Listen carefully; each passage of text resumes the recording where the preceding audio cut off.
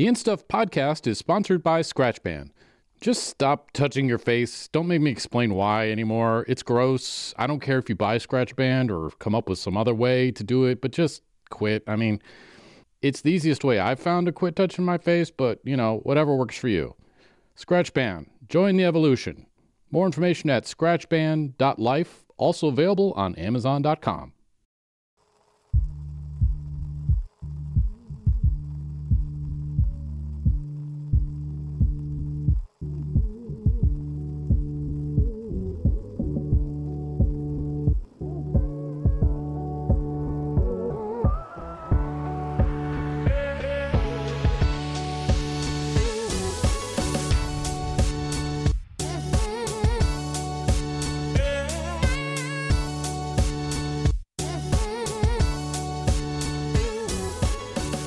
One of the interesting things about living in the 21st century is trying to find places for stuff that humans have never had to find a place for before. I can't figure out, where do I keep my underwater drone? That's a good question. We have silverware drawers, we have cupboards, we have buffets, but there's no drone drawer. Imagine if you lost your drone, your underwater drone. Where's the first place you would look for it? That's what I asked myself, and then I put it there. Good. That's a good strategy. I was like, okay, when I'm looking for this drone, which I don't touch obviously all winter, but I'm gonna want to touch this summer. I mean, for the longest time, it was just hanging on a coat rack, and I was like, I don't use this every day. So I tried to put it where I keep other video gear, but it's video gear from work. So it's not, I don't have that much, my own video gear is in a smaller, anyway. It's interesting trying to find places for new technology. Where do I put where the do stuff? you store new technology is one of the issues we have to think about. Right. And one of the things we're thinking about today is drones, because that is the subject of today's discussion. And you were lamenting that I'd make all my notes on what we're going to talk about at 11 a.m. of the day that we're going to do it. So you have no idea what my ideas are. I don't. And I think that adds to a fun sort of spontaneity. It's also a product of the fact that I think in weeks. I'm incapable of thinking on Friday about what happens on Monday. To me, there's a firewall between those 2 days. Oh. So we should go back to recording this on Wednesday if you want notes earlier. That's interesting. But, okay. So you're literally doing all of this today. Monday morning. And it's perfect because it's researching stuff that's kind of fun, but low intensity. So after I've had my morning time, I'm like, oh, I should probably do some work. And it's I'm just going to look up YouTube videos on drones. That's easy and fun. I like that idea. And I like the research aspect of this endeavor as, as a podcast. But I'm also coming to realize, or somehow in my old age, the older I become, the more I realize I don't know. I feel like I just know less and less. So I feel increasingly less prepared for the day every single day. Oh, which wow. I don't understand. And this is one of those things where it's I can't possibly know what I need to know for this. So then I can't just spend one day researching. I need to make sure that I have a buffer zone. Well, and I would say it's not, what I find most interesting about this is not what I know, but the questions that we can come up with. That's my goal with all of this is how can we get people thinking about things in ways that, in ourselves, thinking about things in ways that we haven't before. I agree, but I don't want to ask dumb questions either. Well, I like dumb questions because they make me feel smart. So, wait, is that really why I'm here? Yeah, to make me feel smart? I don't think so. You always use words I don't understand. Anyway, I want to, first of all, as I sort of like to do a similar routine with each one of these podcasts, is trying to find what we're talking about. Okay. Which you always try to do something crazy like, what is flight? I'm like, oh, I've Kristen, never asked what flight is. I just want to make sure that we're on the same sheet of music. Fly? Like, Okay. No, I just want to talk about drones. Let's just assume some things about it. But one of the things I want to establish is that there are lots of different types of drones. Like I have an underwater drone, but I also have an aerial drone, but there's also, like sailing drones and, there's a drone on Mars now, which I guess is in this same line of what we're talking about. It's a space drone, but it's, technically it's an aircraft. Right. So I'm coming at this that we are talking about aerial drones that fly. All right. So we'll have other times we can talk about underwater drones or other types of sort of autonomous vehicles. But and all of these aerial drones we talk about, are they all line of sight? No, they don't have to be. Okay. And by that you mean like people have to see them to operate them? Mm-hmm. Yeah. So we're talking about aerial drones today. And one of the other things that's interesting is, at the University of Alaska Fairbanks, we have a fair amount of aerial drone research going on, especially with the Alaska pipeline. And because prior to drones, they'd have to fly helicopters up and down the pipeline to inspect it and make sure there are no issues with it. So they were looking at drones for that, and in line of sight drones is kind of a pain. So UAF, when you're talking about this much length of the pipeline, so UAF has been working with the FAA and getting some, the FAA to release its death grip on autonomous drones operating outside of line of sight. Yeah. I wonder why they are running aerial drones for the pipeline and not like drones as pigs through the pipeline. Well, they have both. Okay. But the pig is designed, if I understand, mainly, I guess it does test it a little bit, but mainly to kind of keep things moving and clean things out. Yeah, but if you put a little extra like monitoring in there, I would think it would do something similar. I'm just wondering because I've never thought about it. Yeah, that's a good point. My guess is the pig, which for those of you who haven't stopped at the pipeline viewing site in Fox, where they have a great example of one. The pig is this basically plug that they send down the pipeline that kind of cleans it and I guess does inspect it to a degree, but it sort of is like a declogger type thing that they send down. But yeah, I wonder if maybe some of the leaks they're looking for would be too subtle. Like, I mean, you get like a little sprinkle of oil coming out. That's big. You got a big problem in the middle of nowhere. Any class 3 leak where you actually have drips. But I wonder how you can even detect that with a drone. Well, even with a helicopter. Anyway, let's not get bogged down in so many questions on the Alaska pipeline security system. But just to say that UAF has been teaming up with the pipeline folks and the FAA, and the FAA has been, willing to let them do some of this. But one of the things I bring it up that's funny, I've interviewed about this with them before, and they hate the word drone. There's a PR issue in the world of drones because drone has this connotation in public of a sort of lifeless killer that flies around and destroys things and people. And so they're like, it's a UAV. Oh. It's an unmanned aerial vehicle. And I remember during that interview, I kept saying drone. I was like, sorry, UAV. So you have to say UAV. Okay. I'm going to say drone. It doesn't matter. While I was preparing for this, I came across a podcast that had the best name ever. It's Queens of the Drone Age. Oh, wow. It was a good podcast name. I mean, is it a good podcast? About tech, yes. Okay. It wasn't not just about drones. Got it. Yeah. Nice. I like that. Anyway. So we're talking about UAVs, technically. I guess it should be unpersoned aerial vehicles. Oh. Do you care about gender equality when it's the lack of something? Like, to a point, I don't myself even want to keep track of it. Do women feel left out when they are not the ones operating a plane? Anyway, UAVs. And I want to start off by talking about why they're a big deal. Like, why did they suddenly come? I wouldn't say suddenly, but somewhat suddenly came on to the world stage.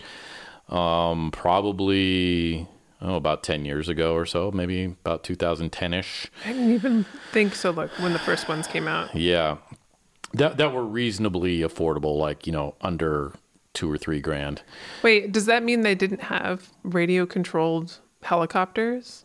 Well, that's the thing that I want to establish here is like, why are we so freaked out about drones when we've had remote control airplanes and helicopters forever? I remember being a kid and Yeah. like they had remote control, like little tiny airplanes. Yeah, I wanted one bad. Yeah. And I only ever got the ones that were on a string. You ever see those? Where you had to go around in a circle. Yes.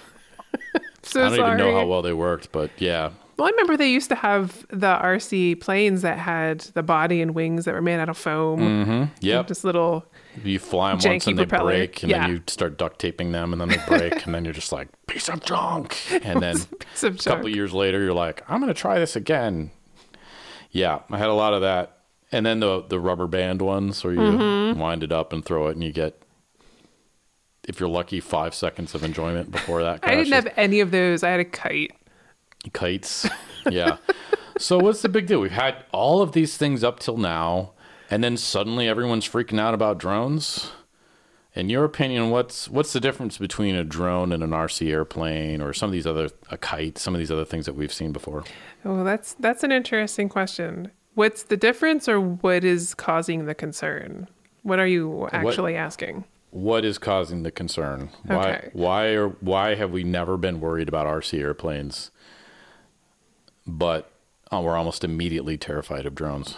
So when I think of drone, I think of a rotary wing aircraft that's unpersoned that also has a camera. So that's, Yeah, we're not really talking about like the military drones, which are basically like a Cessna 150 yeah. with a bomb on it. I'm thinking more like I'm in my house and somebody has flown a drone over the back fence and has a camera. That was definitely one of the concerns, is privacy. Yeah. Suddenly people could be peeking in windows. And so we can talk about that problem in a bit. The thing that was the huge, like, end all be all of the differences is the simplicity of flying it. One of the things that still to this day kind of amazes me, but definitely amazed me when drones first appeared, the higher end ones that had GPS and all this stuff, is that you could fly it up where you wanted it and set down to the controller and it would just stay right where it was. That's pretty cool. RC airplanes, RC helicopters, kites, all this stuff. Kites to a lesser degree, but they all required constant attention, and it was very difficult to fly these things. You were crashing them all the time, and you definitely weren't going to have them go super far off that they're going to create problems. Certainly, if you really, really wanted to create problems, you could, but so few people were flying them because they were so hard to fly that there was much higher barrier to entry. If you wanted to get to the point where you were flying a RC airplane in a way that could create damage to an airplane or something like that, you had to take a conventional while. passenger plane? Is that what you're talking about? Yeah. You had to build some skills, and usually the last thing you wanted to do was wreck this thing that you just spent all this money building. Yeah. But drones made it so basically anybody could take this thing up and go fly it anywhere, 1,000 feet. At first, when they first came out, they would have errors sometimes, and they would just go zinging off into the middle of nowhere. That's happened to us. We've had some at work, and Yeah, we lost one that way. they have. It was a white drone that went. Yeah. It went for a flight in wintertime, so the ground was white, and so it was just gone forever. You never found it? Nope. That's hilarious.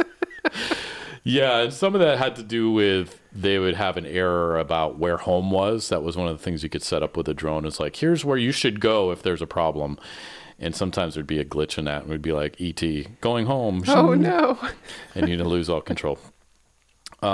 So the reason they're a big deal is because they make the ability to fly something super easy, and they make it quite easy to fly it beyond where you can see, and really high. I mean, I've been a little naughty, and I've gotten them up pretty high. Granted, in like the middle of nowhere, but like to the point where I almost like can't see it anymore, and I had to go off what I saw from the camera. Oh, wow. To help me figure out where it was in space. I think it's funny that it makes your list of things that fall under debauchery.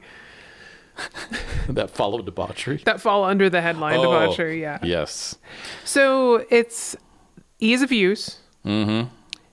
a lower price point, Mm-hmm. and what was the other thing? That make it different from RC planes? Yeah. Well, the camera. Yeah, the camera, okay. So the camera allowing you to see what it's seeing and fly it without looking at it. Okay. And so those were the game-changing those kind are of real things. game-changing. And in theory, it could fly off somewhere all on its own for a while. You know, an RC plane could fly off on its own for a little bit. I never even tried flying any of them, but I mean, once it's not being operated anymore, it's pretty much going to bite it. Yeah. Depending on the plane, but it's going to bite it pretty fast. So that's, in my opinion, why drones are sort of getting people, especially the FAA, up in arms, because suddenly you have way more people putting things up into the air than ever were before. Right. And a lot of them are not paying attention or aware of the rules about this. So the FAA like had a total freak out. And they're not about actually drones. developing any flight skills either. Like, yeah, the investment of time into learning how to fly a drone. Mm-hmm. I bought one for my nephew for Christmas. This past Christmas, I think it was this past Christmas. Mm-hmm. And he took it out of the wrapping paper and out of the package. And that afternoon after Christmas, they went to go fly it. And that was its inaugural and last flight. They lost it. Yep, that's the way they go. And it's one thing to like crash it. It's another thing that it's gone. Yeah. Like no totally one knows gone. where it is. Which I'm sure happened with RC planes too, but at least you'd have like kind of a general idea, I suppose. So you've got that. That's kind of the anyway, some of the reasons why people were freaked out about it. And my understanding of why these kind of exploded on the environment was because of the as we talked about a little bit already with smartphones, is smartphones created this incredible market for miniaturization of all sorts of sensors and that kind of thing, GPS and attitude sensors or whatever, those kind of Little gyroscopes? Yeah. Not literal gyroscopes, but yeah. And so basically, thanks to smartphones making all this stuff small, that bled over into the world of drones, where now we have a drone that can tell what's up and what's down and where it is in the world with GPS. And obviously shrinking of camera technology. Yeah. Two means that you can have a light camera. And I mean, when they first came out, I was shooting. I filmed my house via drone from every conceivable angle. I was filming because everything looked amazing. This was an angle of stuff you could just never see before. And one of my favorite moments was trying to fly my very first, I think it was the very first DJI, which was just a camera strapped on a drone. There was no gimbal to make sure it stayed level and you had nice shots. It was really basic. Okay. And I was flying it and it crashed and the camera popped off and it rolled down my driveway. Oh, no. Now I know you're going to ask me for this video and I'll have to see if I can find it. But Yep. So when I went and pulled the card out of the camera, it was pretty funny. You can see the video of the drone flying down the driveway and then it crashes and then it goes and then there's like a whole bunch of rolling footage. Yep, we need that footage. Yeah. All right. I'll see if I can find that. But I kind of burned myself out on it, you know? I filmed so much stuff from drones that after a while I was just like, I don't care anymore what stuff looks like from above. There was no more wonder and mystery No. left in the world. The only area that I have gone pretty well, that's pretty well untouched for me, that I do think would be cool is the FPV drone flying. So Okay. first person view, and And you have one. I have one, probably the cheapest one you can buy, super tiny drone that we got as part of the Future Tech class. And I flew it for you, right? Did you stick your head in there while I was flying it around? I thought you did. I know when it was delivered, we unboxed it and we just turned everything on and it automatically connected. But you haven't. I haven't seen it fly yet. Oh, okay. I've just seen it basically everything on, the controller on and the drone on. Yeah. And so it's like a maybe 4x4 inch so tiny drone with a little camera on top. And you get maybe 2 minutes of flight time out of it. And I'll do a review of it at some point, or we can do a review of it. But it's kind of like, I don't know, it's a little bit like maybe being a mosquito in a house or something when you fly around. It's about the same size as the drone I have, but mine is 7, maybe even 8 years older. So it would be an interesting side-by-side comparison. My drone hates to be in the air. Yeah. This one was really on. tricky too. I was really frustrated with it until I was just like stopped and I was like, let's get this thing configured, because a lot of them take a little tweaking, because you can configure like basically customize it so it wants to fly more straight. So I took the headset off and I just like flew it like a regular drone until I got it kind of stable, and then I put the headset back on. I was like, okay, this is a little bit more reasonable, because otherwise it would be like, oh, you go flying across the room, you hit something, you get like a 3-second flight. And then, yeah. Anyway. Did you get motion sick? No, I don't. It's funny. A lot of stuff doesn't make me sick. That's good. Fortunately. But anyway, we'll have to try that out with you. So drones come about and they get better, and battery life is so much better now. And the thing that's amazing about them is the incredible shots you can get. So even if you're not into drones, you would have noticed, maybe 8 years ago, suddenly drone shots in everybody's videos, because they make the videos look way more expensive, and they're kind of nice. They got overdone though. It was like home videos. Those popped up in stock imagery, all the drone imagery popped up in. It was like and at home inspections, like real estate agents started filming homes too. Right. So you see homes on Zillow and they have like these amazing aerial shots of the property. Exactly. And what's around it. Yeah. And they were really great. I remember one of the first drone shots I saw was Niagara Falls. And it was like breathtaking, because it was an angle of Niagara Falls I'd never seen before, that I don't know if we could have before, because it would have had to be done with a helicopter or a really long crane or something. And so it's just regular people taking their drones out to places. And then, of course, someone has to drop a drone into, a geyser in Yellowstone. Oh, my gosh. And now nobody can have drones in national parks anymore. Oh. And so then have you ever seen the no drones signs? No. I was at a fair, I think it was North Carolina in 2016. And there were signs, no drones. Wow. Wait, but this is a fair where there's a high population of humans in one spot. And there are rules about flying drones over people, right? Right. Okay. Yeah. That's another thing too, which a lot of people violate. But technically, I think the FAA would say you can't fly them like less than... No planes are allowed to fly within 500 feet of people. That's if you're a pilot, that's what the rule is. So anyway, I don't know what the FAA's rules are specifically about flying over people, but the general rule is don't fly anything over people, but people do it all the time.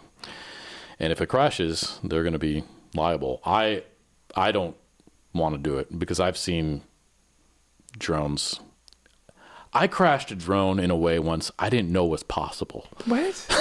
Wait, I don't even understand. I can't imagine what happened. I crashed a drone that was working perfectly fine. What? So what happened was I came down too fast. Oh. And I didn't realize this is a problem helicopters can have too. But they basically, if they come straight down too fast, they can get caught up. Their propellers can get caught up in their own like prop wash. Gotcha. And they can't like get a good bite into the air. And then they just keep coming down. Oh. And so I was out on the Denali Highway. Fortunately, I wasn't over water or anything like that. Yeah. But for those who aren't familiar, Denali Highway is this dirt road that runs toward Denali Park, and it's pretty isolated, not a lot of stuff out there, but there's a lot of pretty nature and stuff. And so I was flying it out there, probably a few hundred feet off the road, and it was tundra, so it was flat, fortunately, and Flat enough. And I start bringing it down and I'm a hot shot drone flyer now because I've been doing it at the time for a couple of years. So I'm bringing it down full speed. Like, let's get this thing down and we're going to head on our way. And it's coming down, and then I'm like, okay, it's coming down a little fast. And so I start to push back up and no reaction. Oh, no. And it just goes and lands. Fortunately, in fairly soft, but it could have been in water. Right. Fortunately, it wasn't in water. Could have been, in an inaccessible place, and I would have lost it. Thankfully, it wasn't on someone's head. Wasn't on someone. I didn't do that in a crowd or any. That would have been one of the worst situations, or like, smashing into a petroleum. I'm trying to imagine what the worst possible thing you could crash into. A power grid, blow up the power for people. That'd be terrible. But I had to shimmy down an embankment and then walk all the way out there and grab it. Yeah, you said tundra's flat, but tundra's not flat. Tundra is like You don't walking actually wanna on walk on a it. field of pillows that are like 3 feet deep. It's really unpleasant. It's very unpleasant. Of like couch pillows, not nice soft ones, but like the thick. It's really awkward. That you don't actually want to touch. Yeah, and your feet go between them, and it's really there's cold. mosquitoes, and sometimes there's water between them. Anyway, I lucked out. So what I learned is you don't want to bring a drone straight down really fast. So after that, I learned I will go like sideways, back and forth. Oh, interesting. Like you might imagine like those old marble games or something like that. So yeah, you don't want to bring a drone straight down or it'll get caught in its own downwash, and then Now you're a you're hotshot toast. pilot. Now I know. I've crashed plenty of drones, but you have to crash them in smart, new, novel ways. If you just crash into a tree, everybody's done that. But have they managed to crash one because they came down in their own downwash? Another reason. This is yet another week where I talk about how dangerous helicopters are, too. But So glad that when I was actually around helicopters, I knew none of this. I know. They are. I flew in one once as a kid, and now I'm just like, if my parents had Why would you any get in there? idea, it was at an air show, me and my sister, and it was like, if we had any idea how dangerous they were. Anyhow, so one of as we're talking about, one of the things that's amazing for me in the world of video is now you can get amazing aerial shots for basically free, like a couple grand in the camp for the drone, and it'll last you until you crash it, something like that. So that's huge. May or may not be 5 minutes after you get it. Yeah, but they come with extra props, and yeah, it's not the end of the world most of the time if you crash them, as long as you don't like destroy the camera or the gimbal or something like that. You were talking about real estate was another big one, and that one became an issue because people were using drones for money. They were getting paid, and the FAA is like, if you're getting paid to fly, then you need a special license and blah, blah, you got to do this training and blah, blah, blah. And it became a real mess. And the FAA wanted people to put N numbers on their drones, which is the airplane identification numbers. And it's like, who's going to intentionally identify the drone so when it lands on the White House lawn, they know whose it was? Like, no, thank you. Yeah, no. I just want to photograph cool things. I don't want to. Exactly. I don't actually want to fly. I just want the photography aspect of this. Yeah, and if you're not, like, again, airplanes have to stay 500 feet away from people. So as long as you're under 500 feet, like, it's the airplane's problem as far as I'm concerned. But anyway, FAA freaking out about that. You were talking about home inspections. So this is another huge thing. Drones are just really, really good at getting to some places that humans can't get to. Right. So you've got home inspections, you've got inspecting of, towers, other things where it's awkward, dangerous for humans to go. The pipeline, just kind of expensive to inspect normally. But if you can have a drone doing it, you're not flying a helicopter. Right. Oh, I wonder if they use drones to inspect wind turbines now.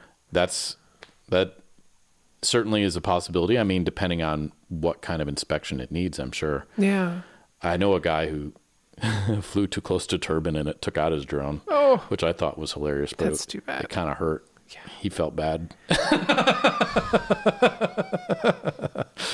But I fought the wind turbine and the wind turbine won. And then, you know, obviously we know Amazon's been toying with deliveries this way. Right. I still don't understand how that's ever going to be viable. Like I could just, it's such a temptation not to just make off with the Amazon delivery drone. Okay. But like they'll know how when it lands in your lawn, you're going to like grab it. And what are you going to do with it? You don't have the controller for it. You don't, but I'm sure it's not. Is the world just full of like conniving thieves to you? Is that how you see average it seems to me like there have been so many dystopian alternate universe movies where they have drones and people that can hack things that, and you're just like, I'm just going to hack into the system and make it mine. Yeah. So that's why I say that. Well, I think it will happen because there is a boatload of money involved. Whenever there is a boatload of money to be made, people are going to figure out how to make it work. That's true. And this weekend, when I needed parts for my hot water system that all weighed like maybe 8 ounces or something like that, I would have gladly even paid a premium for a drone to come drop it in my lawn. Right on. And right now I need a part that I ordered from Amazon, but it's going to take it, 5 or 6 days to get here. That's partly because we're in Alaska. But what if, thanks to drones, I could get it, like they claim, in half an hour? What? 1 hour. I just want to go to the bathroom and I wanted a break. It's like, why now? Sorry. The other thing I'm excited about that you had some notes on was like sort of flocking drones. So pretty. With lights on them. They're so pretty. And did you see, I think it was Biden's like acceptance speech or whatever, yep, where they had basically drone fireworks. Yes. And people didn't know what the heck they were looking at. Oh, really? I think some people were like, what is that? I don't even understand. I didn't realize that people were confused at what they were. I listened to the guy who put that show on. Oh, really? He got a heads up that was happening 2 weeks before it happened. Oh, my goodness. Yeah. Wow. I wonder how hard it is to program those things. Well, apparently there's software. Yeah. So that would make sense. Yeah. It's easier than you would think. Mm-hmm. It doesn't take a whole lot of people to crew something like that. Mm-hmm. And there are people that want to make those types of displays for entertainment more accessible to the general public. Yeah. I think it's really cool to provide an option so people blow their hands off less. Yeah, although I think people will still be after that thrill. But yeah, it makes me wonder, like, well, I don't know. Will this start to replace fireworks? It's a different type of entertainment. It's not the same as like, boom. I think fireworks will always have a place. But people like things that explode. Yeah, but I mean, they would have done fireworks probably at that celebration if it hadn't been for drones. So it's clearly already displacing drones. Is it a bad thing that... I mean, drones are displacing fireworks. I know what you meant. Mm-hmm. Is it bad that fireworks are being displaced, though? Well, it's bad for fireworks people. That's all. I'm just thinking about jobs. But I'm imagining, if you've ever seen a fireworks factory blow up, you'd be like, the world would be better off without more of these. Or the impromptu shelter on the side of the highway across the state border selling fireworks. Exactly. So I think it definitely, or it could be done in conjunction with fireworks. That could be pretty cool. Oh, I wonder. A little bit dangerous, but I'm sure those little drones aren't very expensive. It was kind of magical to watch some of so on YouTube, there's a number of different types of these flocking behaviors, displays, I don't even know I don't know what to call them. Even like the ones that came up to the top of the search result were like Guinness record for most drones in some light display. Oh, okay. Mm-hmm. That was really cool. Yeah. Yeah. Yeah, their potential for all sorts of... I mean, think about... I mean, this gets a little creepy, but what about advertising? Oh, yeah. People had their logos done up. It would be really cool. What about movie But kind effects? of irritating, though. I mean, do you really want to be driving down a highway at night and all of a sudden there's like a Eat at Joe's swirling over the highway? Wouldn't it be terrible if you were sitting on the beach and this flying advertisement went by over the horizon? Like we've seen this before. We have that with the banners that planes pull. And those don't really bother me too much, but they're fairly rare. They're pretty far up. And there's something old-fashioned about them because it's like something that's been done for so long. But at some point, it was new and novel. Right. Imagine you're sitting at the beach for a beautiful sunset, and all of a sudden, this is the beginning of that nostalgia. Book, and it could change. Of course, it changes. It would, so it would say, book your stay tonight, $99, starting at $99. Go to www.riot. What's that one called?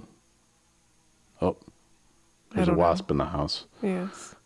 Yeah. Howard Johnson? I can't remember the hotel. Hyatt and Regency became Riot for me for some reason. Anyway, I'd stay at something named Riot. I don't think people will go for it. I think there will have to be, I think there's areas of regulation that are going to come up from this. But at the same time, this is one of those industries that we couldn't have imagined 10 years ago that could be employing a lot of people. True. In various ways. So I still think advertising is definitely going to be one of the applications. Of drones? Oh, yeah. Oh, yeah, absolutely. I mean, I would totally, in theory, pay for drone advertising if it was done in a way that brought people joy instead of making people hate what I was advertising. If you were advertising Dark Winter Nights by flying a mobile Aurora around Fairbanks that said Dark Winter Nights at the end, yeah, that would be cool. Yep. What if drones dropped flyers on people's lawns for them? I got paid to do that. Yeah. So drone comes over, recognizes your front door, drops a little packet for you. That's an advertisement. Make sure there's no people because it's got a heat sensor on it. And now junk mail literally lands in your lawn. Oh, that would never fly because of litter. No pun intended. Yeah, I don't know. There could be a way. There's other areas where it's happening right now. Journalism is very interesting. You can take a camera into a location and film. Journalists can access places they never could have before in events, like when there's riots and all these other things where it's not safe for a journalist to get in there. It can bring a drone in and film things that they couldn't see before. That's cool. So that's interesting. And of course, did you have any experience with drones when you were in the military? Did they ever talk about them? Did you ever work with them? No, I never worked with them when I was in the military. Things that I worked with essentially went up and came back down, but they didn't just hang out in the air very often. Right. But you did what, the sort of hearts and minds we did do some leaflets, which could be done with drones. Yes, and radio. So we also did some signal broadcasting too. Well, you imagine using drones to transmit signals. Pirate radio via drone. Because they could basically piggyback off each other. Oh, that'd be cool. And you could get a signal in somewhere that you couldn't before. That's crazy. Yeah. What if you had a drone flying with with Wi-Fi? Isn't that what's happening with Starlink? Except they're all just doing. Yeah, so you got Starlink, but that's dependent on clouds. If the weather's bad, satellite internet isn't so great. True. What if you had a drone flying over? I assume they already have. For right now in the military, you'd have some sort of centralized communication thing over a combat zone, right? Something. You have the things with the weird disc AWACS on them, doing airborne radar. But what if you had drones flying over that are being used for communication, command and control, right, or Wi-Fi? Yeah, hey, welcome to the concert, everybody. If you want to access Wi-Fi, we have drones flying. I mean, when I was driving up in the DeLorean from Michigan, there were 2 times where I needed the drone to just go up and be somewhere and stay there. And it was terrifying both times. One of them, I came up with the idea that I was going to race the follow car, which was a Nissan Murano. And so I just flew this drone up over the parking lot where we were going to race the DeLorean versus the Murano. Yeah. And I just left it there, and I drove the DeLorean around for a couple minutes doing this race and then stopped, and no one was flying the drone. No one was paying attention to where the drone was. It was just up there minding its own business, and it got a great shot. Oh, wow. And it never moved. That's awesome. So I had this lockdown shot of a drone that I just put in place and left. And we did that again at a roundabout where we were doing a parody of the Chevy Chase European Vacation. Yeah. There's a roundabout in European Vacation. Yeah, European Vacation. Anyway, there's a roundabout at Dawson Creek where the Alcan starts. Oh. And I wanted to have a shot of the DeLorean going around the roundabout. So I just flew it up there, locked it in place. We hopped in the DeLorean. We drove around the roundabout a bunch of times. No one was paying any attention to the drone. No one had any idea where it was.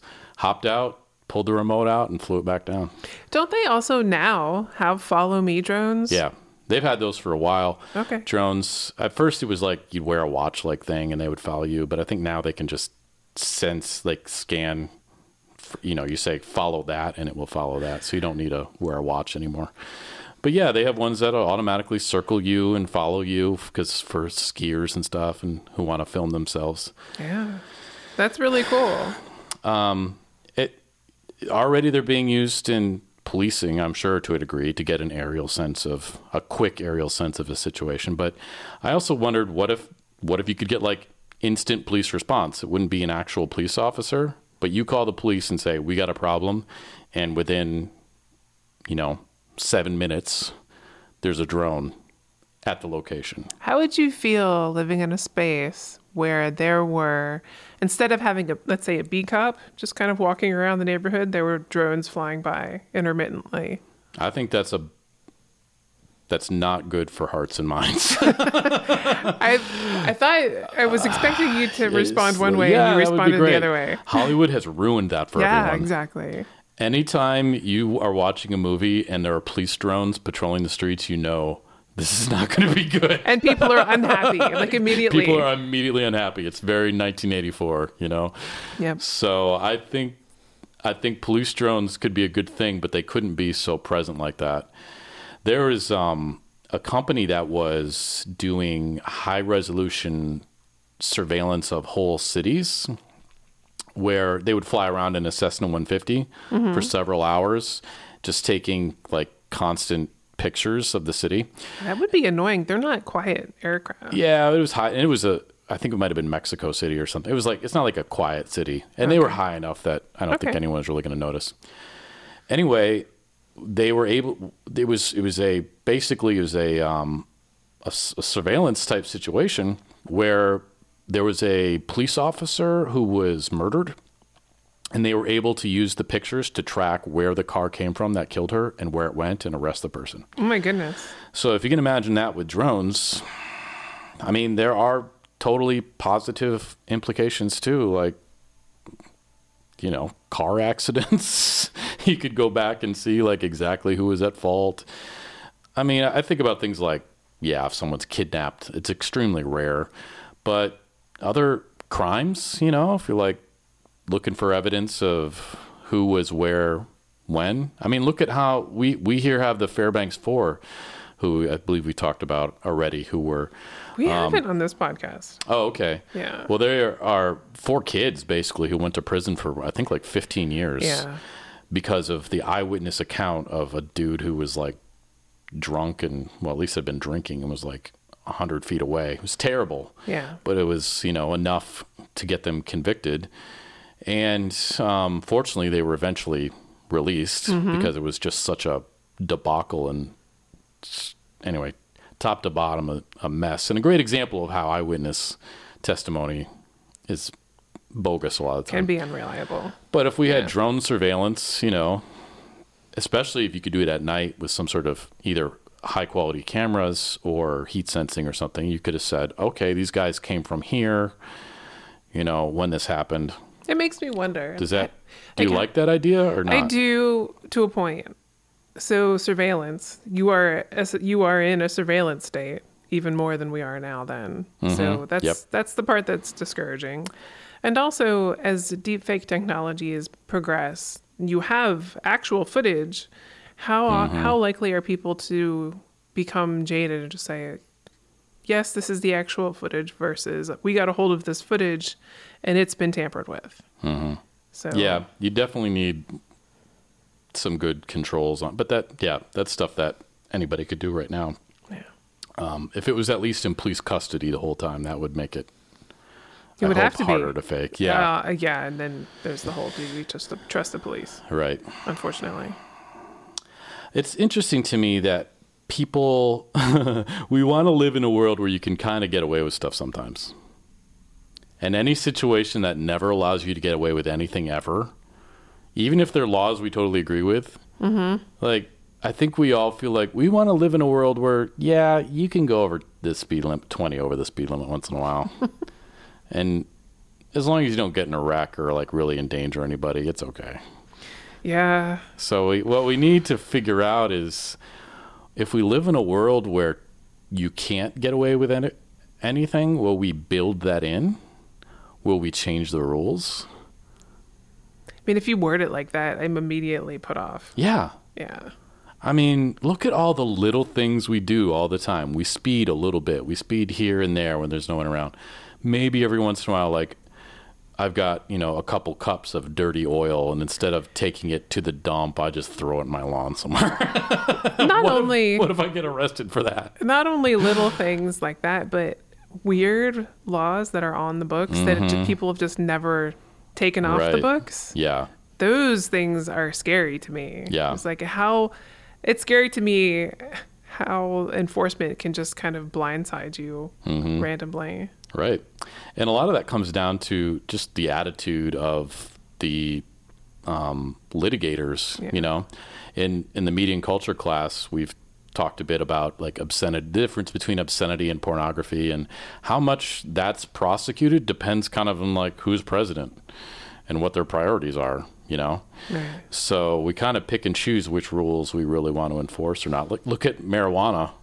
Like, marijuana was legal in Alaska long before it was federally legal. In fact, it's still not federally legal. It's not federally legal. I was surprised. Wasn't it Washington, D.C.? Psilocybin has been legalized now? Okay. Don't change the subject. No, it was okay. Point is, I had a point, which was we just decided that we weren't going to enforce, marijuana, even though technically you were allowed to have like half an ounce in your house. Personal possession limits. Yeah, there was no legal way to grow it, no legal way to buy it, but if it appeared in your house, it was okay. So I think this is an interesting question that we're going to have to ask ourselves as a society. When we get so good at monitoring every type of infraction, how are we going to handle that? Nobody wants to say it's okay to go 100 miles per hour on the highway, but is it okay to go 5 over? And every time you go 100, you're going to get a ticket immediately. Every time you go 5 over, you go 1 mile over the speed limit, you're going to get a ticket. Yeah, that's annoying. Are there still places in Alaska that are unposted, or do we have a blanket state? I'm pretty sure. Limit? I'm surprised you got your license because they're very picky when you get your license about all these rules. I was paying attention when I got it. They make you know like what the speed limit is in a. Considering for almost for a year and a half, I've only been going to Fred Meyer. They're in their danger. Anyway, I'm not aware of anywhere in Alaska that doesn't have a speed limit. Okay. There's probably some dirt roads where you could try to go 100, but you'd. Really, coming across North Dakota, there were places where it was just like a free for all. Yeah, there's nowhere in America where you can go whatever speed you want that I'm aware of. Maybe. I know in North Dakota, I definitely tried to go whatever speed I wanted to. I've seen drones as for painting now. You could like paint a mural or paint a wall. Imagine you don't have to get people up and... What? Yeah. I'm amazed that they can carry a payload that's heavy like that. Yeah. I don't know how much they can carry, how practical it is. It probably would be a lot easier if they could carry a really light hose or something. Or you just have a swarm of them and they do a mural. That's the idea, swarms. Yep, absolutely. That's awesome. So that's a possibility too. Construction. So we've got drones that, there's a video that I shared to the Future Tech list, but of drones that have built a sort of column or tower, I guess, out of bricks at a museum as a demonstration of their ability to construct things. Interesting. And have you seen the ones where the drones basically weave a bridge? I have not seen that. Yeah, that's in that That's in one of the videos as well. So basically, they take ropes and it's kind of that flocking thing, and they weave around themselves, and they can make a rudimentary rope bridge, which is kind of an interesting idea. It made me think like, oh, again, like military, like, oh, you're trying to get someplace and suddenly there's a river. You could have the drone make a bridge for you. Yeah. But I'm like, at that point, don't all the soldiers just have drone motorcycles anyway, or have a drone fly them over? At some point, isn't walking going to become obsolete? You know? That seems silly. I mean, there's lots of bridging vehicles, machines, devices anyway. Yeah, those big tank ones. But like, what about for like quick? You're a Navy SEAL. I guess if you're a Navy SEAL, you're more by the water. But you got to cover a river. Weave yourself a bridge. Weave like the wind. A scenario more like being in the jungle and realizing you had to cross a ravine or something, where you would actually see a rope bridge and you wonder, was it 300 years ago the last time they put this rope bridge in? Yeah, right. 300 years from now. I think this bridge was built by drones in the early 21st century. You probably don't want to try it. Have you seen the little drones that are designed for selfies? No. Apparently they all stink, which is too bad. Aww. But they look kind of cool. So the idea is it's something you hold in your pocket. You can, release it and it will fly out, recognize your faces, and you can trigger it to take pictures of yourself. Would you prefer a selfie drone over a selfie stick? Yeah. Selfie stick has gotten a real bad Really rep. bad. I'm way too cool for selfie sticks. I do own one that I bought from the dollar store that I have never taken on vacation. But I, as you know, happen to be equipped with my own selfie sticks. I have very long arms, unusually long arms. And so goodness. I don't need a selfie stick, fortunately. I can fit a fair number of people in just with my arm. Okay. You probably do okay, too, right? I refuse to take selfies. Oh, wow. Under duress, I will take a picture of myself. Oh. I do them, but I do them all ironically. I never make a selfie that I always make a funny face. If I try and look good, I look terrible. Anyway, those are some of the things going on. And is there anything else you've seen drones used for these days? These days? No. I've been surprised by them, but it's never been in an odd context outside of what we've already discussed. Yeah. I tried to fly a banner once for my Dark Winter Nights live show. Yeah? And the drone was way underpowered. It couldn't lift hardly anything. So a lot of the consumer drones today, like if you're thinking someone's going to like fly a grenade somewhere, they're not going to do it on a DJI Phantom, I can tell you that. Were you trying to fly in the concert hall? I was trying to fly on the stage of Herring Auditorium, and I just wanted to fly like a little banner. I thought, sure, how much can a banner? A banner weighs like a couple ounces. Like, creates a lot of drag. There's a fair amount of drag, and the drone didn't even get close to getting off the ground. It just spun around on the ground until it crashed. Yep. Well, we've talked about some of the current issues, things people are dealing with today, privacy. I hope that we're more or less like got that out of our system, but flying drones over people. I had a friend who had a drone fly up to her while she was paddleboarding. Oh, really? Basically digitally ogling her. Oh. Yeah. And what can you do about it, Bat it out of the sky. I guess it'd have to be close enough. Right. There's not much you can do. They do sell, did you hear about anti-drone buckshot? No. So in the early days of drones, they actually, as kind of a gimmick, created a shotgun round that was supposedly designed to take out drones. Was it just laterally marketed as anti-drone buckshot, or was it actually different than buckshot? I imagine it was somewhat different. I mean, how hard is it to put something slightly different in a round? But I think it was very gimmicky. But people were like, get off, respect my privacy and stuff. Get off my air. Yeah, so it would be fun to shoot some drones. That'd be fun entertainment. That would be a fun clay pigeon practice. Yes, exactly. If there's a way, I mean, you could do it laser tag style. That'd be kind of funny. Not nearly as fun, but when drones are so cheap that you can buy them for target practice. Some of these targets are expensive. People will buy those little incendiary things, I don't know how much they are, but the things you shoot and then they blow up. Oh, really? Gun people will spend crazy. money. Jeez. Yeah. So we got privacy issues with them, certainly air safety. There was a really convincing deep fake of a drone hitting an airplane. Oh, wow. Which I'll have to find for you too. But it's a picture outside of shooting out of the airplane window as it's coming into land. And all of a sudden you see this drone go and like whack into the very wingtip and knock the little winglet off, the thing that goes up.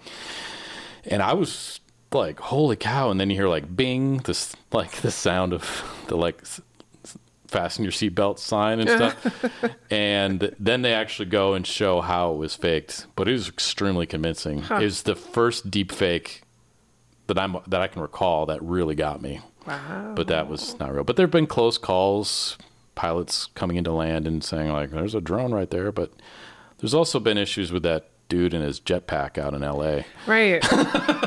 Well, and to be fair, there are issues with like birds in the sky too. Exactly. But there's some things we can't control, and when humans are intentionally making problems. But yes, birds in the sky. I mean, that's what brought down Sully's plane, a flock of birds. Aren't they using them for airfield control? Drones? Yeah, to clear airfields. Clear birds? I don't know if they're using them to clear birds, but they certainly have systems for that. Sometimes they'll fire rounds off to try and scare birds when they're landing. But yeah. There's also just general security concerns, like as we were talking about flying a drone into the White House or something like that. And there was one that crashed in the White House lawn. Whoops. By accident. And I think they even named the guy who crashed it. So, yeah, there's like general security concerns about that. One of the videos I shared shows a drone armed with a handgun. And I think it's real. It must, I don't know. Handguns are heavy, and it would have to be, if it was anything more than 22, I think it would blow itself out of the air. I was going to say, that's a strange, that's weird. So I want a little bit more information on that, but that's a concern. Mm-hmm. And I did find this video about an anti-drone drone. So one of the responses to drones where you don't want them is to have anti-drone, sort of like the Patriot missiles that were blowing other missiles out of the air. Yeah. So it's called the Interceptor, and it's from a company called Anduril, and it's kind of a creepy company. They have some stuff, even for me, a guy who loves tech, they have some freaky looking things. And are they more for security purposes, or do they have like one anti-drone and like a blender? No, they are all about, they like want to market to the military. They're super excited about defense contracts. And so their theory is the best counter to a drone is a bunch more drones, or the best counter to a flock drone attack is a flock of drones. And their job is just to go fly out and zero in on another drone and whack it. Wow. And I guess they're experimenting with parachutes so that their drones can, in theory, land safely if they disable themselves. But this is a little bit dystopian. Imagine being on a military base in, I don't know, Iraq or Afghanistan, and all of a sudden there's a drone, because you can make drone people, rebel groups are making drones themselves. If you got some basic parts, a 3D printer, and some, I mean, not that I can do it, but need countermeasures. Yeah. What are you going to do? That is such a powerful technology. It's almost like it's filling this void between Air Force, which is out of the reach of any real rebellion, and, ground forces. So drones is like this sort of middle ground where you can have some of the benefits of an Air Force without anywhere near the vulnerability and expense of having an Air Force. Yeah, it's interesting. One of the issues we have up here is with hunting. So we already have what is it called? The rule where as you're flying out into the bush to hunt a moose, you can't fly around until you see a moose, land, and go shoot it. You have to wait 24 hours. So they're like, what about drones? Drones take a lot of the sporting out of moose hunting. Oh, yeah. You can take a drone up, go around, look for moose, and then go find it and shoot it. So from what I understand, they're treating drones the same as an airplane. You can't fly if you fly around in a drone and spot a moose, you have to wait 24 hours before you actually hunt. Yeah, I get that. That seems fair. But at the same time, we had also talked about using drones in the survival tech episode. And Yeah. it makes a whole lot of sense to have a personal drone out with you, Absolutely. just so you can find your way. Yeah, so you can figure out where you are, which way you want to go. But how do you prove? Like, if you were flying a drone while you're out in the middle of nowhere and you happen to shoot something, like that seems really hard to prove Yep. or disprove. Yep. So, it's probably happening, or certainly could happen. And then one thing, I mean, getting back to handguns on drones, like, talk about the perfect crime. You want to go take someone out, fly over, shoot them with your drone, fly your drone back. No one saw you, no witnesses. Kind of. You're not on security cameras. The thing that gets me about drones is that they're not stealthy. They are really loud. Yep. And that's one of the things that I wanted to talk about is we transition to talking about the future, if you're ready to talk about. Do you have any more concerns for the present? Is they're not quiet. No. They sound like a giant mosquito. They get quiet pretty quickly. So you get them up, 50, 60 feet, you don't notice them quite so much. But when they're like, I would not want to be walking down a street with 50 drones flying at 10 feet. Yeah. You won't be able to talk. It's going to sound like, it's like some sort of biblical plague, the plague of the locusts. Right. And I see no one suggesting any other type of propulsion than propellers. Oh, they're experimenting with little insect-sized drones, though. With wings instead? With wings. Okay. They're just they're not on the market. They're just still in like lab phase. My fantasy, which maybe I've already brought up, is a dragonfly drone that eats mosquitoes around me. That would be cool. Oh, if there's anything I pray that the future brings, it is a personal bug repellent drone that just eats them, and just as fast as a dragonfly. It'd probably be faster to train a dragonfly, or maybe glue one via string to my shirt. It used to be a thing. My Rob's mom pet dragonfly. My mom went to Mexico in the 60s, and apparently you could get bugs glued to pins, and you just like pin it onto your clothes, and the bug would like crawl around like I don't know if it was a cockroach or what. Not sort a of fan. things. I already hate this idea. Obviously disposable jewelry, but anyway. So when it comes to things that we might see in the future of drones, I struggle a bit with this because I feel like there's a lot of things that drones could be doing that we don't even think of as an airborne thing. We assume like, why would you ever fly that? Well, because drones are easy. Like if I want to send you a letter or something, like I want to send you a birthday card. It can fill all the roles that homing pigeons used to fill. Sure. Yes. I've been missing homing pigeons. So I guess we didn't really talk about farming at all and agriculture. I think there's a place for them, for drones in that space. Yeah. I mean, definitely for pesticides, if they can, I mean, their payload isn't super great, but if you can have a number of them just rotating around, those crop dusters are really dangerous, and I'm sure they're expensive. So that's one. And also, like checking your fields and getting information like that. Right. So some of the things that I've seen in the short term, everybody is talking about the things that it seems to me like some of the drone companies are struggling a little bit with what new features to add. And so, because it kind of feels like it's almost hit the consumer drone market, to me feels like it's almost kind of come to a limit where I don't know where it could go next, because they're all talking about ours is a better camera now. We can shoot, more frames per second, so you can do slow motion, and we can shoot much prettier video. It's just improving on what it can already do, but not like in a revolutionary way. Better flying time. They've got the Mavic, which you can like fold down. So they got drones you can, almost put in your pocket, or certainly put in your pocket for some of them, but a lot easier to pack.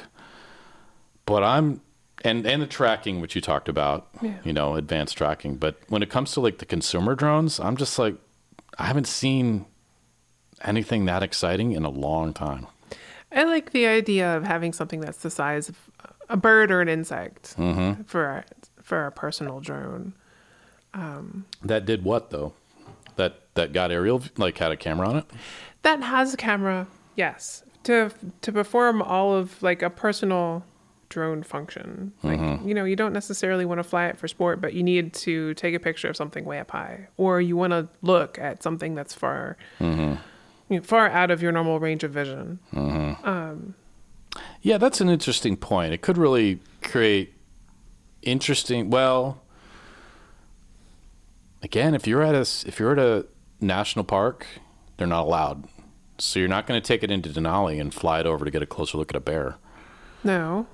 So, but it would be, I could see using it other places. I could use it in my backyard. Like I can see really far from my backyard and just be like, I want to go check that thing out, and just fly right back.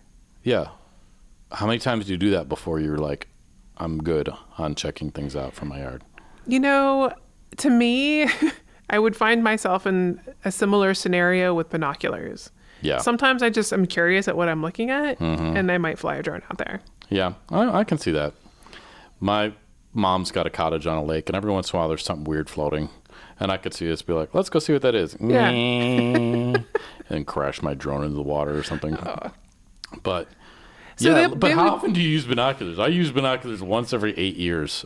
Well, they've been around for a while, and They've they're certainly still been around. and people tend to have them. So I think we've already seen some excitement with Ingenuity, the drone on Mars. So we've already experienced NASA has flown a drone on another planet. So that's a pretty incredible first. And so I can see more stuff like that in potentially other planets, but they have to have some kind of atmosphere. It'd be pretty tough to fly a drone on the moon because there's basically almost no atmosphere on the moon. Yeah, that'd be challenging. I would like drones to have two-way communication. So you can fly out and like have a microphone so you could say something. Oh, I was going to say, don't they already? But I guess it's one-way communication, right? Yeah, well, that's totally possible if you can hear over the buzzing of the propellers. Right, that's a good point. So there's room for improvement. I'm glad you brought it up because the first DJI Phantom that I had, which I think it was the first one, had a microphone on the camera. Oh, really? And I was like, why do I want this audio? Because all it's going to be is, like maybe if you yelled, you could hear. I think it's just like natural. Like the camera just came with a microphone. So they're like, well, whatever, we're going to leave it on. But the next version, there's like no microphone because it's clear. So there's smaller, no audio to get. Quieter. Can you make smaller, quieter, more stable, longer battery life? You always want longer battery life. That's a good one. In terms of space exploration, though, you know my dream, which is to have remote control cars on the moon that people can drive. It's not quite a drone, but I wonder if someday, if we've got one drone on the moon, on Mars. The problem is the delay. There's a lot of delay. It's a lot of delay. So would people want to fly a drone on Mars if there was like a, 15-minute delay between what you did and what you see? I don't think that's not a market for me. Anyway. Yeah, I would think I wouldn't pay that much for it anyway. Found a very interesting video of a guy flying on a drone. I think it was an octocopter. At what whatever those are point, called. why would you fly on a drone? For a rescue situation, yes. But at what point do you just want an ultralight? Vertical takeoff and landing is the key thing, okay. Number one. Ultralights definitely have a great thing, but also it's more complex. So I guess if it had the features of a drone, but the problem with ultralight is you need a landing area, and that dramatically limits where you can go. Okay. If you have your own drone bike, you can land on a 10 by 10 foot space. You can land in a parking spot if you wanted to. So I'm excited about the potential for that. One of the concerns that I had, though, is some of these human transport drones, which I believe one of the airlines just started investing in some like air taxi system with drones. It just dawned on me now. But anyway, there's some advance happening with that. But the ones that only have 4 propellers, I think, what if one of the propellers goes? Well, there's an awesome TED Talk on drones, which I also posted to our video list. Flocking? It has flocking, but it also shows they have an example of a drone quadcopter that can function if 2 of the blades go down. Really? And the way it functions is it starts spinning really fast. And really fast. That sounds terrible. So, because every time I see a quadcopter that carries humans, I'm like, I prefer like an octocopter, so I have some backup. But in theory, you could lose, as long as it was only one set, so you'd want like your 2 opposing propellers on redundant systems. But in theory, it could still fly with only 2, or it wouldn't come down as hard, but you would be spinning like you'd be experiencing one heck of G forces coming down. I mean, that really begs the question: why not just have a drone? Why not just a single rotary blade then? We trust helicopters. No, we don't. We've spent multiple times here talking about how horrible helicopters are. Well, we have, but people fly in helicopters every day. Trust helicopters. So why do we want a quadcopter instead of a helicopter? I mean, we fly in Chinooks too, and they only have 2. I think because the helicopter has to be tremendously more complex and therefore has a lot more ways it can fail. The quadcopter takes care of a lot of that by having the only moving parts, besides if you subtract the camera, the only moving parts required to fly it are the motors that turn the blades. Mm-hmm. You don't have to worry about angling the blades and angling the entire rotor and then angling the blades on the rotor and then the tail rotor. And if any of this goes wrong, you're dead. It's just so, excuse me. I got so excited mansplaining about helicopters. I'm choking on myself. It's so much simpler. Okay. And so that's my answer to why we don't want, we already have helicopters. Why don't we just use helicopters? Because they're complicated. Because they're way complicated, and they're trying to tear themselves apart. And because of ground resonance, which we'd already talked about that. Still, I showed it to my daughter this week. I was like, look at what a helicopter can do to itself. But if it's that terrible, why aren't we developing quadcopters for human transport now? We are. Yeah, that's what's happening. That's the future. The reason that we don't have a ton of them now is, I would say, cost and also human concerns about who's going to fly it. And I heard years and years ago, even before quadcopters, a guy who's developing personal transportation like this say, one of the things we are adamant about is that humans don't fly this. Wow. We don't want people to have to get pilot's licenses. We don't want them to have to learn how to fly it. We don't want them to screw stuff up. We want them to get into this thing. It flies them where they're going. And so there's a large amount of trust that humans have to have in a system like that. And already we're skeptical of pilots, but we've seen they've got a pretty good track record now. Imagine when you're handing your life over to a processor. It's going to take, if we're worried about self-driving cars, imagine self-driving quadcopters. So there's a lot humanity has to get over before they're going to go for this. Yeah, that's true. But anyway, so as I was talking about, one of the things I saw in the video was, one of the videos that I posted was about how we live in a very street level world right now. If you're coming up in a building, everything is coming in at the same level. Delivery trucks, humans, residents, everybody enters basically at ground. Well, definitely at ground level. No one's jumping up on top of it or taking a ladder up to the second floor. But With drones, They're called stairs. yeah, with drones and either human transport or just delivery, now a building can be accessed at multiple different levels.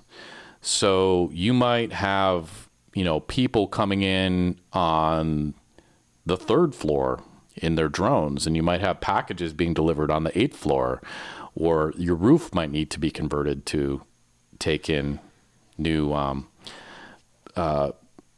types of entry, object coming to your building. So it could be a tremendous change to how buildings look and how houses look. I mean, imagine the first house that's built with a drone delivery landing pad. Imagine going on Zillow, and one of the things that you can check for is, does this have an Amazon compatible landing zone?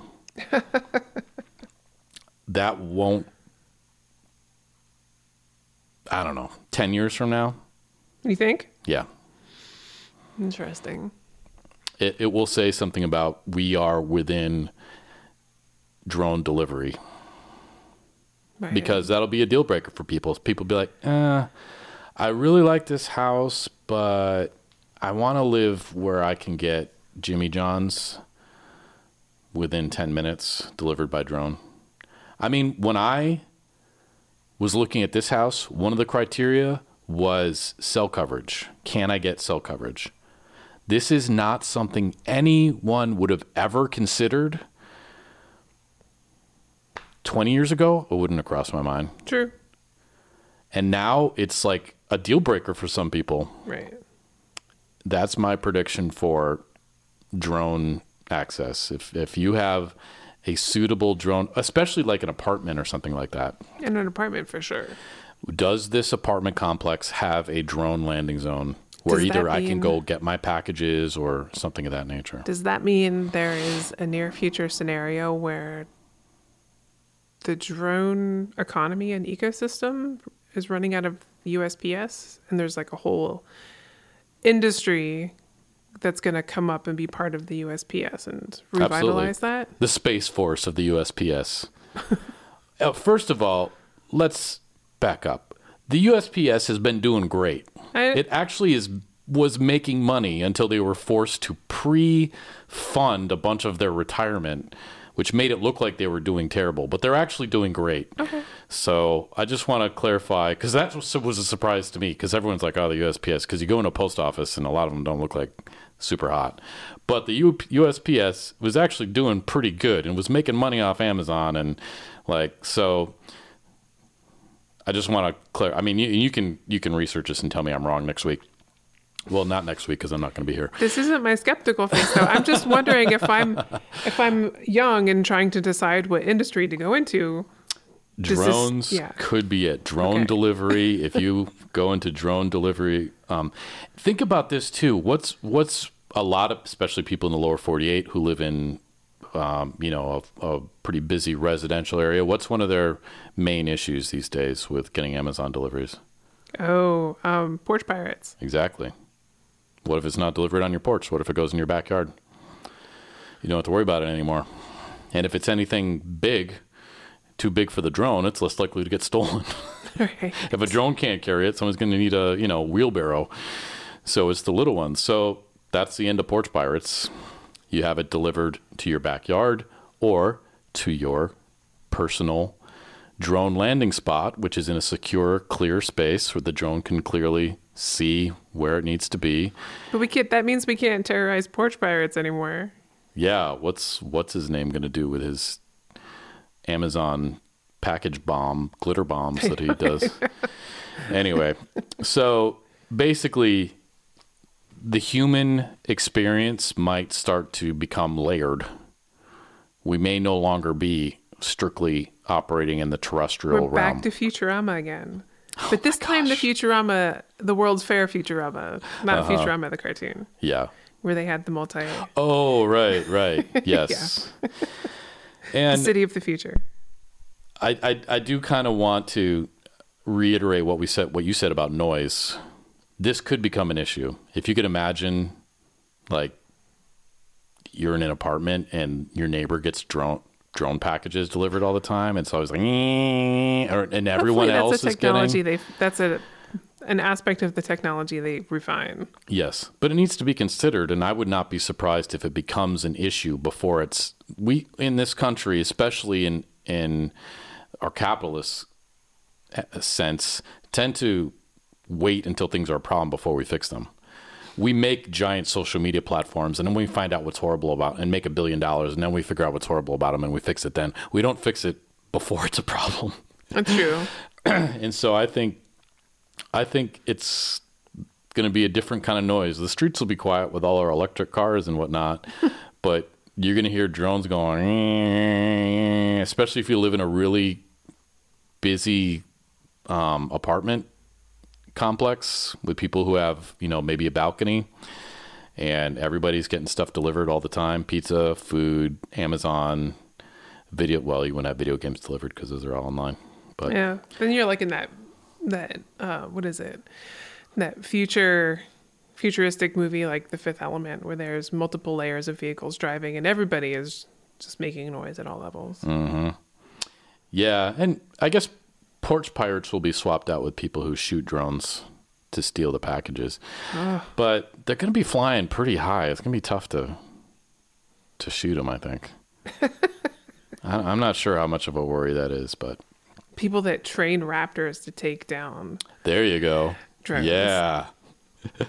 One thing that crossed my mind, with the pandemic, there was a whole industry that I don't know about if it I think it got a surge, and Amazon was getting into it too, of virtual tourism. Oh, yeah. What if you could virtually tour a place by drone?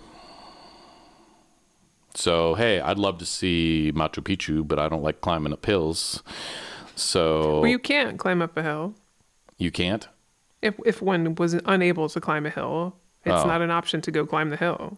Do they have a donkey or something? How do they get you to Machu Picchu? My sister went. And I'm just saying that would be somebody who would definitely be interested in flying a drone around Machu Picchu. Somebody who couldn't walk up a hill. Sure. Yes. So what if for $50 I can rent a drone for an hour and take it off and remotely fly it from my living room and be like, oh, cool, look at Machu Picchu. Neat. Right. And I can do it, maybe in a VR headset so I can look all around. And, I want to get a closer look, and now I'm irritating tourists. But in theory, you could fly through buildings. The drones now, have sensors that keep them from banging into stuff. So do you think that there's value in having that live experience versus having a virtual experience of Machu Picchu? Absolutely. It's a much different experience. Just like going to a concert is much different than listening to the CD. Okay. There's something about I am there and I'm controlling what I look at that is worth something, that has some value to it. I don't know if it'd be gimmicky, but honestly, this wouldn't be drones so much, but I get homesick once in a while. It would be awesome to have a drone that I could remotely fly and just fly around, my old neighborhood, or fly around my mom's cottage, That'd be annoying. Why don't you just go on Google Earth? It's not live. It's all frozen. I can't see anything. I can't say hello to everyone. Remember that conversation that we had last week about voyeurism? Yeah. And technically, I could just get my mom one of those, those virtual presence machines or something like that. Oh, yeah. So anyway, that's an option. I'm not sure how much this is being done right now, but we talked a bit about high-tech rescue. Was that last week? No, it was a week before. Yeah, recently. But one of the issues with these remote villages, like in the Amazon and stuff, where it takes days to walk to and from, is somebody gets an infection and needs antibiotics. It's hard to get them that equipment, that antibiotics, medicine. Snake bites, like antivenom. Yep. Natural disasters, you need to fly in relief. Sure. Places that are hard to get to. Yeah. Drones could do that. Drones could easily fly antibiotics. It's not heavy. And if they knew where to go to, they could go and drop them and save people's lives. That's cool. But But then on top of that, there are all the things that we never, that we just can't imagine. The, buying a house because of cell coverage, things that, people, when this house was built in the late 60s, would have never considered. And I'm glad, I guess I'm glad they built it here because I have decent cell coverage here.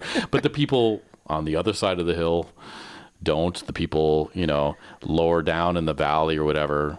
I mean, internet comes with this cell tower, everything. So yeah, this is a weird area. It's really spotty. Yeah, I lose it when I go down my street. So weird. If I'm like talking to somebody, there's like, an eighth of a mile sometimes where I'll lose a cell connection with them. It's so crazy. Yeah. So the people, which makes me think now, the people whose house who I really like at the end of the street, it's really cool, but they probably have really lousy internet, and I don't know. Anyway, is there anything else about the future of drones that you can see, that you're excited about, that you're worried about? I think that's all exciting. I don't know. I'm neither excited nor dismayed about drone technology. I feel like it's going to happen, and there'll be a curve of adoption. I don't know. It'll become less exciting at some point. Yeah. But I think we're gonna think the world. Maybe I'll give us 15 years from now. It's going to be very, very different, potentially. Yeah. I mean, I'm thinking now, like, imagine you're at a concert, because we're still going to want to go to concerts. We still like being in groups, at least when we're not giving each other disease. But I'm sitting in the concert and it's packed and like I'm miles away from all sorts of people, all sorts of stuff. And I'm like, man, I really, really want like a Coke right now. Order it. Drone tracks to my location. Maybe I hold up my phone with a QR code. The camera zeroes in on it, finds me. It doesn't even need a QR code, but maybe just, somehow tracks my phone, comes down, drops me a Coke. I don't have to leave my spot. Are you sponsored by Coke? No, not a big fan of any soda. But these are the things that, are like really life-changing. I definitely think we're going to have no-fly zones, and it's going to include public performances, sporting events. Yes, we already have that. Yes, I mean for pilots and for quadcopters. But if I was Lowe's, if I was Home Depot, if I was Walmart, but definitely Lowe's and Home Depot, I would be dumping money into how can we drop a part in a box and send it to somebody. That because really makes me they wonder. are selling stuff that is making the difference between a good day and a bad day. Stuff that you need right now. But if that's true, wouldn't they have delivery drivers already? They do. You can get some stuff delivered, but it's expensive because you're taking this giant van. Now, granted, they mix, it's like pizza. They don't just do one delivery at a time. But, I mean, that's a bit of a hassle, and it gets down to that last quarter mile thing being the most expensive. You got to have the van. You got to maintain it. You got to wait for your turn. And there's people. They have pickup. Like, I've been doing a fair amount of this where you can pick it up at the locker or you can park outside. But when I'm in the middle of something, or you imagine, plumbers and stuff are like, oh, I just need this one part. I'm at the location. This person really wants this fixed, like me today. And they need this part. Like, why should my plumber, who's charging me, $200 an hour, drive into town to get the part and then come back? That's like easily half an hour, 45 minutes. That suggests that all aspects of the trades would be impacted if they could have like micro deliveries made in the middle of the workday. Exactly. So the plumber's like, oh, here's the part you need. I'll hit it. Somebody at Lowe's goes, finds it, or please, a robot does it because that's even faster. Drops it in a box, drone comes out. And yeah, there might be 15, 20 minutes that we wait for it. But in that time, that's the time it would take for one trip, one way to the location. So I think these places, I haven't heard anything about them being on this, but whoever can do that, I would pay so much more to have it come to my house right away. So yeah, that's going to be, I think, a make or break for the future of hardware stores. Okay. Anything else? Like, I mean, like Walmart, do I really desperately need like a box of raspberries? I could see like you're having a dinner party and you're like, oh crap, I forgot the Grey Poupon, and have that delivered in 10 minutes. Why don't you just call your friend and say, hey, bring some mustard? Because it's not on the way. Plus, I also would miss, like in the case of the home hardware store and the small non-chain, like the local hardware store, there's an element of I want to go down there just like to chat with the people in the hardware store. Yeah. Because I know them. Yep. And I also want to support them. Good things will be lost, Kristen. That's the way it's always been. I would love to ride a streetcar. I got to ride one once. It was awesome. Why did they go away? Because not enough people wanted them anymore. They're not as practical as a car. But also, I mean, that interaction made me think, like, imagine that you need to go borrow half a cup of sugar from your neighbor.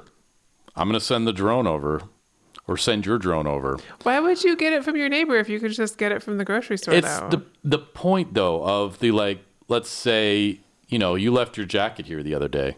I did. So I had to go way out of my way to drop it off for you. I would have just come back over to pick it up. Or I could have picked it up the next time we recorded the podcast. I love making big deals about minor things, which the audience doesn't know because of the magic of editing, how long Kristen sat on my couch waiting for the plumber to fix my plumbing today.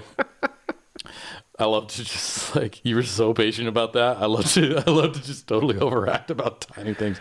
But, little things like that. Or, hey, I locked my keys in my car. Can someone from home just quick drone me the second pair of keys? Drone me. Oh, yep. No, it's a verb. Yep. Drone it to me, baby. Drone it to me, baby. I'm going to write that song now, so it's ready. You better write it fast. Yeah. Copyright reference 2021. Drone it to me, baby. Some artificial intelligence is already releasing that song. Released by RCA Records, exactly. Anything about the future else that you want to talk about? Anything else? No, this is good. I could save it for the episode we end up doing on underwater UAVs. Yes. I'm excited about that. Those are fun. And I think we're going to find a lot more cars and bodies if people get into underwater drones. I've certainly found a lot of golf balls, but yeah. I will say there are some things I've learned about drones. Don't fly over a fire pit with a drone. Or a volcano. But I flew over a fire pit, and that blew a bunch of stuff all over, ashes and embers all over people. That was bad. I flew over a picnic table once. That blows a bunch of stuff off. But I did learn that if you fly it over yourself, it's not as good as the robot dragonfly, but the air keeps mosquitoes away. So even just having a drone blowing down at you all the time, it's noisy, but it gives you a little break from the bugs. That's good to know. Yeah. Finally got some information out of this podcast. Right at the very end. All right, Kristen. Let's see. Now is the time where we talk about things that blew you away. Things that blew us away. So the thing that blew me away is not earth-shattering, but I just started thinking about it and my brain started to ask a lot of questions. So I was listening to somebody talk about how Corning is coming up with antimicrobial coatings for glass. So for smartphones. Mm-hmm. Everybody cool. touches their smartphone. Which is why they need a scratch band. Thanks for that. That's right. Everybody's touching stuff. Yeah. And there's that's lots gross. of microbes. Your hands are trying to kill you. Okay. So we have these antimicrobial coatings that people are developing for glass. They also have these not just antibacterial, but antiviral coatings now. Not coatings, but fabrics. So textiles that you can put on furniture, textiles that you can wear, they're deterring microbes from growing, all of these little tiny nasty things. And then because we had this pandemic, people started installing Sorry. My computer just reconnected to the internet and started playing a documentary that I'm watching about hamburgers. Classic. Please continue.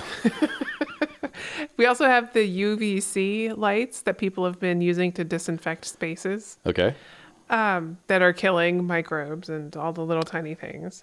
So just Some of which we don't want to kill because, we don't want to kill everything. That's the problem with antibacterial soap. right. We basically create the Godzilla of microbes after We that. But create anyway, the Godzilla of microbes, which is terrible, and that is a concern for me. And we also kill healthy Right. microorganisms and biomes that we, benefit from. So we don't want to kill everything. So it just makes me wonder, as we're adopting these antimicrobial surfaces, textiles, etc., what is that going to do to impact healthy living? 'Cause cleaner Right. isn't always healthier. right. Yeah. Excellent. So the thing that blew me away today, the thing I opted with is actually something I read in the news just today. And it's from the BBC. It says the body of a missing man found in Spanish dinosaur statue. What? What happened was, as far as they can tell, and don't ask me, I have so many more questions than I have answers right now. Tell me. But apparently this guy somehow managed to drop his phone inside this metal stegosaurus, I guess. Was he at in an outdoor park? It's like in Oh, the city wow. or something. I Okay. don't know if that is the actual dinosaur, but I believe BBC is usually pretty good about telling you when it's just a stock photo. And he went in after it. It had fallen down in the dinosaur's leg.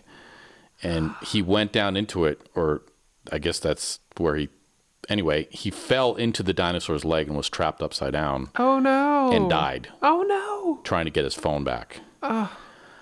So what blew me away about that, because we had that, when we talked about smartphones, I told you the story about the woman in New York who assaulted a teenager because she thought that he stole her phone and she was freaking out. We are walking around with $1,000 bits of technology that are super easy to lose and break, that are our only lifeline to the rest of the world in many cases. This is ridiculous. We should all be walking around with little $5 things or something. These should be $10 because we should have dozens of them. You should drop one and be I'll just go get one from a vending machine. Why do you want to dumb it down?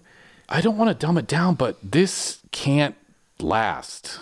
This is ridiculous. I mean, I sync my stuff, so if I lose my phone, I could get another phone and I'm not losing anything anymore. Yeah, but can you get another phone when your phone breaks on the side of,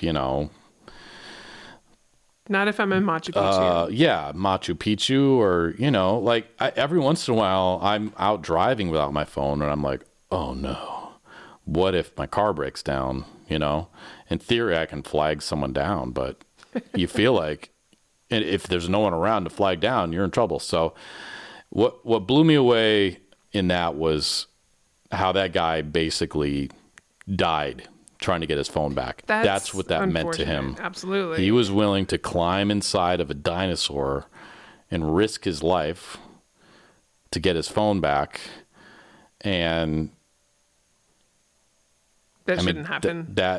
That's insane to me. Yeah. And I think something needs to change about that. Yeah. So, all right.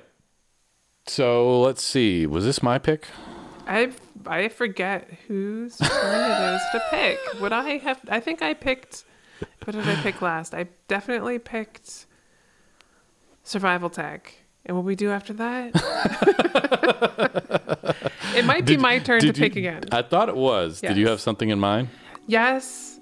So I propose we talk about hyperloops and hoverboards, or we do a product review. Oh, okay. Hyperloops or hoverboards? And hoverboards. Oh, and hoverboards. Yeah. What's the relationship with them? Why would we do both? Future transportation. Oh, okay. Yeah. We're just covering some bases. Let's do hyperloops and hoverboards. I have not been that interested in what hyperloops are for some reason. So, I mean, I know what they are, but they don't appeal to me for some reason. So it'd be good motivation. And then I have some experience with hoverboards. If you're talking about one-wheel hoverboards, But there's also the Lexus ones that are literally hoverboards. I have a picture of you in a puffy, dark, burgundy vest with a hoverboard. With the Back to the Future replica hoverboard. Yes. Which people literally ask me if it works. So I'm excited to talk about hoverboards and Hyperloops. Guess what the featured image is going to be for that post? That'll be awesome. So are we skipping a week now? Is this what's happening? So next week I have to travel. So, yep, we're going to not have a post for next week. But You're breaking the trend. So that's unless we want to do 2 this week. But I'm not ready. Let's just say we'll see you when we see you next time on the In Stuff Podcast. Kristen, thank you so much for coming out and waiting while my plumber worked. I have hot water again. You're so happy about that.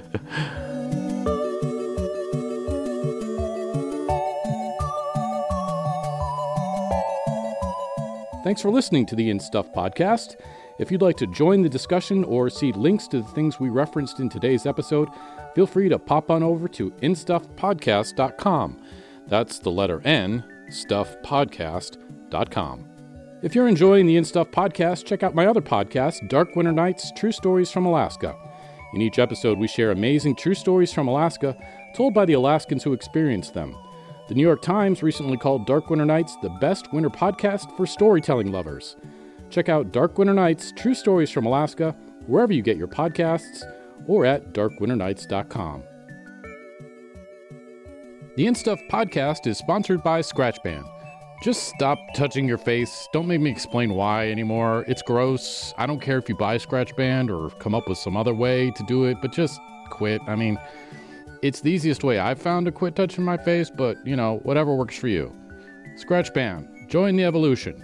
More information at scratchband.life, also available on amazon.com.